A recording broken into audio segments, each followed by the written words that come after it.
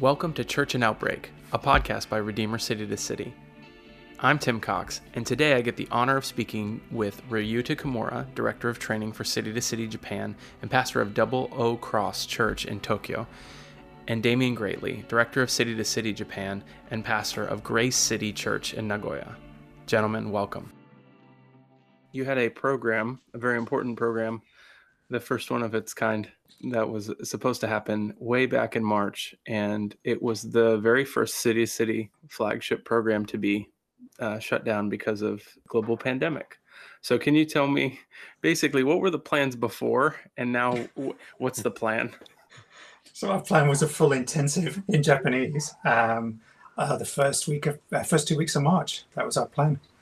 Followed by 3 preaching cohorts in 3 different cities, which would be in the flesh, building a sense of community, which would possibly, we would hope, would then lead to networks in those cities. Followed by, our goal was 10 new coaches this year to then begin coaching those participants of that intensive. We were kind of being chased by the government. That's what it felt like. We would make a decision, send out an email in the morning with what our practice would be if this happened or that happened. And by the end of the afternoon, the government would have changed the restrictions. And so then the next morning, we'd send out another email saying, okay, only if they start to shut down schools, because we're seeing ourselves as an educational program, only then will we call off the intensive. And then 5 o'clock by that same day, they'd close the schools down. So then we were, so it was 3 days of chasing the government's restrictions until eventually we just had to make a call, because we were 3 days before. We got Andrew Katai flying in from Australia, Roger flying in to do the coaching. We just had to make a call. So that was it. Cancel the event or postpone it. That was the word we used. How has it been both in thinking about church planning in Japan, during social distancing, and then also as a pastor shepherding people during this time? Yeah, for me, this was really interesting timing. This sounds strange, but last year, maybe around December, I felt this year, so 2020, will be a restful year. But it didn't look like it at all towards the end of 2019 because of all the intensives and all the preparation. So I was asking God, okay, how come that I feel it's going to be a resting year? And the reason for that, the reason that I felt this way was that our church is basically 7th year, and in the Bible, it's a 7 is always, 7th is always a resting number. So anyway, I just didn't see no way that I can rest in 2020. But then towards end of, I guess, March, around that time, all the situations started to change. I was still stressed out because we had to reorganize everything around live streaming and all the new ways to do services. And I also, at the same time, I felt guilty just staying at home, doing minimum. Right, and because of live stream, you just have to preach only once a Sunday, right? So I felt I'm not really doing it enough. But I remember basically this feeling, basically God kind of speaking to me since the end of last year, that basically I can rest, not because of this situation, but I can rest and the things that God's doing, and even the situation seems to be crazy.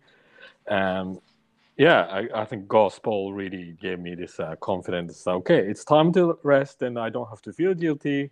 Just rest in Him and trust Him, and take it easy. So it's been a kind of, it's been actually good 2 months. Of course, despite of all this coronavirus situation. It also gave me time to really reflect on church planting that we've been doing, renewing our vision and refreshing our attitude, towards what's to come in the next few years. I think for me, similar to Pastor Ruta in the sense that we've been so full on with the preparations for the intensive, just planning. I'd given myself in my own personal diary, okay, as soon as the intensive is finished, middle of March, I'm going to take 2 weeks off. Didn't happen. As soon as the intensive was cancelled, then I had to play catch up in my church. Just moving things onto live streaming. How are we going to pastor a congregation through that? So I think I probably, a week after we cancelled the intensive was pretty tough time for me. I just got to that place where, okay, many of the plans of man, I'm just going to have to sit back now and trust that the purposes of God are going to continue and remain. And I just gave up trying to control the whole thing and took on surfing and decided to ride the wave. If you could give me your thoughts on how you will proceed with church online, value of small groups, why do you think that live streaming is so important now? It's not a trap question, I promise. For us, we did 2 weeks on Zoom. We did messages that were very personal to the season and the situation. Then we went back we hire a dance studio on Sundays. We went back into that and started to live stream. And what we instantly noticed that we started to have people who, the church I'm pastoring is 10 years old. A lot of people left during a difficult period before I came in to take over. We started to see past people switching on to take a dip in to kind of see what's this new pastor like, what's happening. So that's been quite a healing process, I think, for some people, which is unexpected. One of these beautiful surprises out of these difficult situations. We've been Zooming in our prayer meetings, and again, we've not had to teach people to pray or tell people to pray. They've just come wanting. We had no small groups in our church pre-COVID, and but we were training small group leaders. And as a result of this, we've come out with six small groups, 6 new small groups in the last 3 months. And I think that was the testimony, I suppose, out of that is that we sat down as elders and we just had this discussion, what's going on right now for us as a church? And it was really exposing some pastoral weaknesses. We could get the live streaming going. We've got tech guys, give them all, they loved that, setting that up. But we had some serious, how are we going to pastor people through this and stay connected?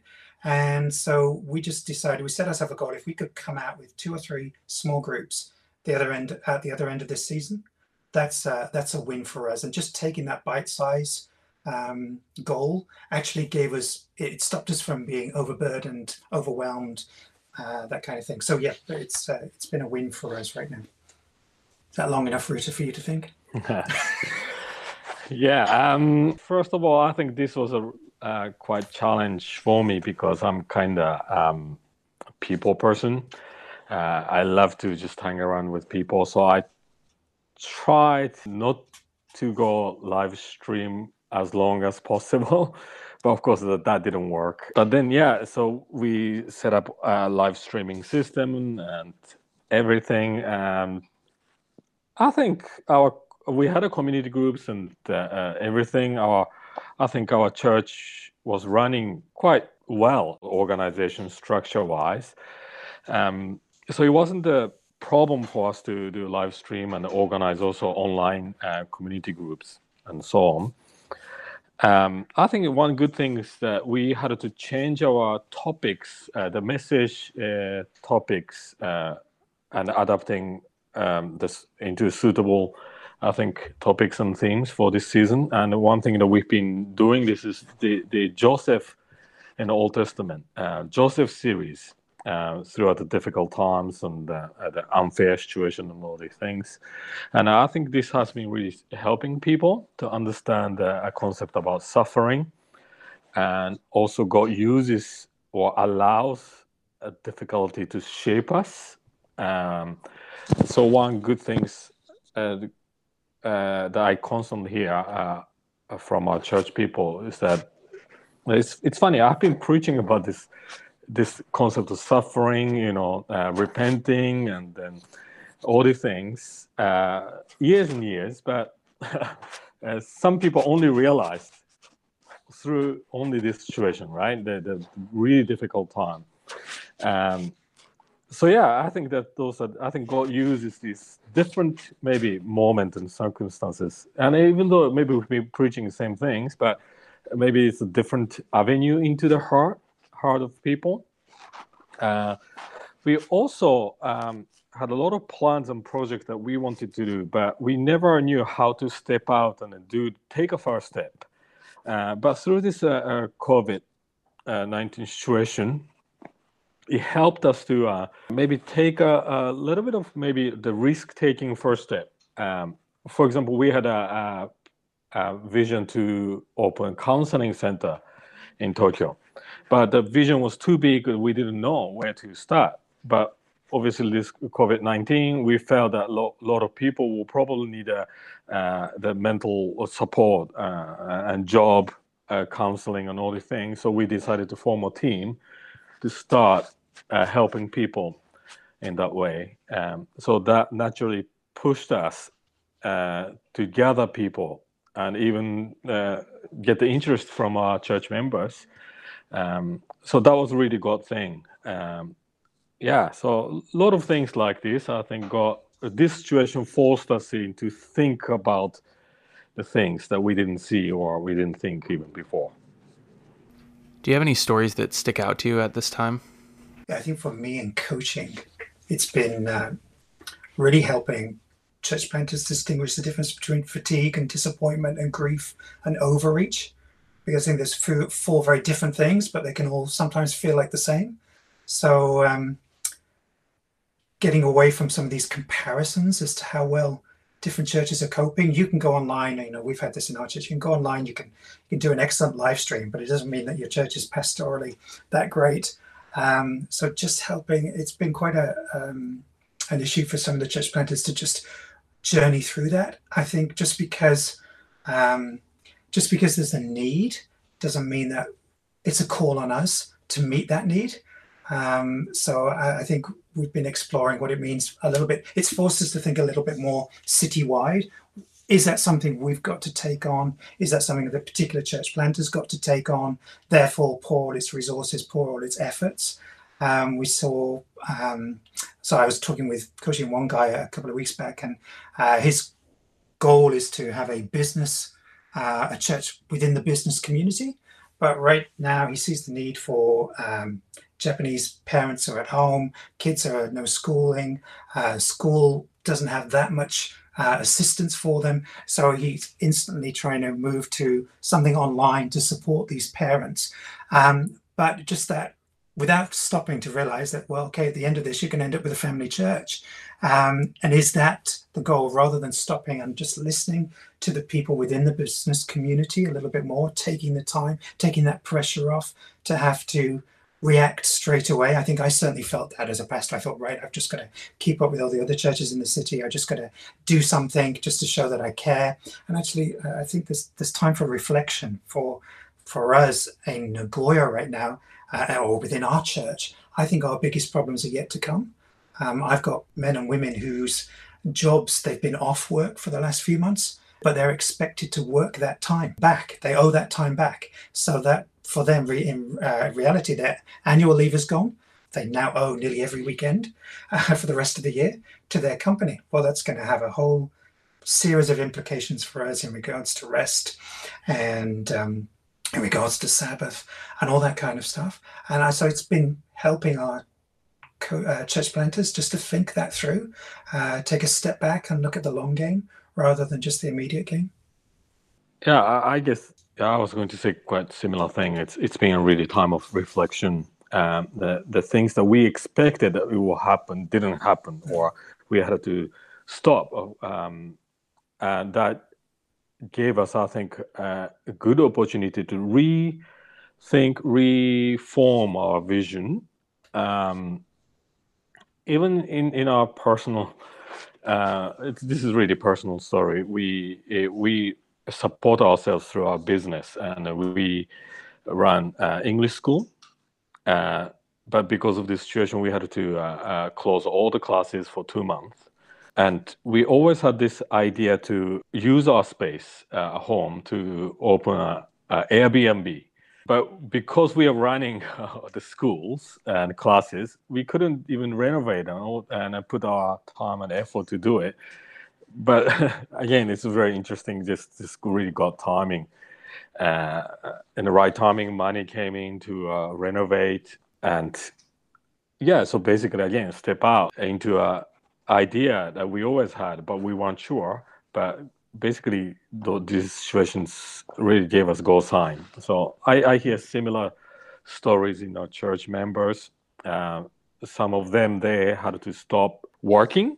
First, of course, they were disappointed that they lost job, but that situation gave them actually a new vision to step out into the work that they always wanted to do. Even today, I was talking to a guy. He's a cafe owner, and he just started open cafe in Koenji, which is the neighborhood town. And he basically was sharing same story. He always been a salaryman, working a lot of hours, earning minimum wages. But this actually COVID-19 situation really pushed him into step out and open this cafe. And it's really running well because that's the only cafe that's open and you can take out nearby our house. So yeah, I hear this kind of testimonies. Yeah. What's the church planting temperature like for City Japan right now? For us, this moving online of all of our preaching cohorts and our Parakaleo, I mean, we had 60 plus women last night on the Parakaleo group, Japanese only. That's the first time we've had something like that, which in itself is exciting because all of these, the feedback we've had from that is these women want to connect across cities and not just in their own cities. That was really encouraging for them. I think for the Faith and Work, again, what was that, 25 plus church planters, half of those for the first time really connecting with a city-to-city project. And that the Faith and Work training that came out of New York, which we translated into Japanese through the Light Project, that's been really well received. But I think one of the things, I think Pastor Ruta and I were talking about this earlier on, is that one of the benefits from taking this now into smaller cohorts is that sense of community and building up a real rapport between the trainers and the participants. And this is something that we were looking to the intensive, to a single 2-week event to do that. But now we've got these 6 sessions coming up. We've got some other things planned as well, where we're really focusing on building those relationships, getting a better feel for the people that we're training. And another encouraging thing that's come out recently, I mean, our prayer had been pre-COVID, our prayer had been for 10 coaches this year. We haven't met that yet. Poor Koji-san is doing all the coaching on behalf of City to City Japan right now with the Japanese, but he's got 8. He's coaching 8 people for the first time. These people have had coaching. They're really enjoying it and they're really appreciating what he's doing. This is really on the ground stuff, which is really exciting for us because I think we can do the big things. Like I can do the big live streaming service in my church, but actually not meet any pastoral needs and not connect with people. I think it's the same for us in City to City Japan. We can do these big events without connecting to the real needs. We need coaches and we need trainers who are relational, really related with the participants so that we can find the needs of the participants and begin to meet those needs. So yeah, for me, this is quite exciting going forward. How is evangelism happening, if it is happening? It's very surprising that we have every week new visitors visiting live stream service. More people listening to our podcast. Like last week, only in one ward in Tokyo, I think like 1,000 people in 2-3 days start listening, something like that. And there's a guy just came back from Canada, looking for a church, joined the live stream, right away joined our community group. And also those people who are kind of in a how do you say that, a fringe circle of our church, we could reconnect with them much deeper. Non-Christian friend watching live stream together with a Christian friend. So actually, those things made evangelism a little bit easier, I think, to connect together. Because Japanese, I think they are quite shy physically, right, in flesh coming to a service. But if it's live stream, it's very easy to join and connect. Yeah. Yeah, I think we're the same with Ruder. I think there's traditionally in Japan, there's that barrier between what goes on in a church, and so few people know what goes on. Therefore, but this has been a great connection point for people in our church to just say, hey, there's a live stream. This is pretty much what goes on, although it doesn't look like that all the time. And people are starting to connect that and use that as well, which is exciting. Could you talk about burnout or if that's going to happen, if you see that happening? Yeah, I think we had that initial thing of just how, as church planters, are we going to survive this? What does new church look like in this situation? That wave has kind of passed through. Things are starting to open up again in Japan, and I think the issue is, as Ruta said, that we don't go back to life as it was, but learn from it. But I think one of the issues going forward then is that this competitive spirit comes back. So I think one of the prayers for me within our city is that we learn to work together with a heart for the city and not just on our own, because that's the only way we're going to we're going to share the load. I think that this I shared about the folks in our church and their needs, but I think then the pressure then on me is to kind of keep up with that. So again, this is where I feel these hubs of church planters just sharing their experiences together. There's a lot of relief in that, just shared experience, shared information. But again, we have to find those people who naturally want to isolate themselves, who feel ashamed of the numbers in their church, not keeping up with that. Again, I think we have to be deliberate about that going forward. That's how we're going to find those who are potentially at risk of burnout or isolation. Generally, Japanese people, and I think Japanese pastors are, I think they're too patient, because there's a cultural mindset that you have to endure everything and pretend that you're strong, you are okay. But my hope is that actually in Japan, some of the pastors, they should be honest enough and say, maybe I shouldn't keep going. So a lot of pastors, I think, they suppress their feelings. So I hope through this situation they'll be honest and express their true feeling, struggle. And I believe some pastors should stop ministry and rest for their own sake and their family's sake. And of course, some other pastors, they should change their way, the way they do ministry and stuff. So I hope either way, I hope this situation will help Japanese pastors to be honest and open up themselves, so that we can support each other, so that we can coach each other in that way. Yeah, I think it's turning that corner, isn't it, of just content download to, like we were just saying, being vulnerable. But I remember when I had a burnout time in my ministry, I realized that I was reading for ministry and not reading for myself. And I'd lost that taste of God's sovereignty and that taste of God being good in my life. And I think it's helping people, isn't it, to recognize that, keeping that fresh and real. How can people pray for what's happening in Japan? I think suppose city to city Japan is concerned, I think praying for coaches and for city catalysts, because I think this is a real issue for us going forward. Big seminars, attracting people, that's not an issue.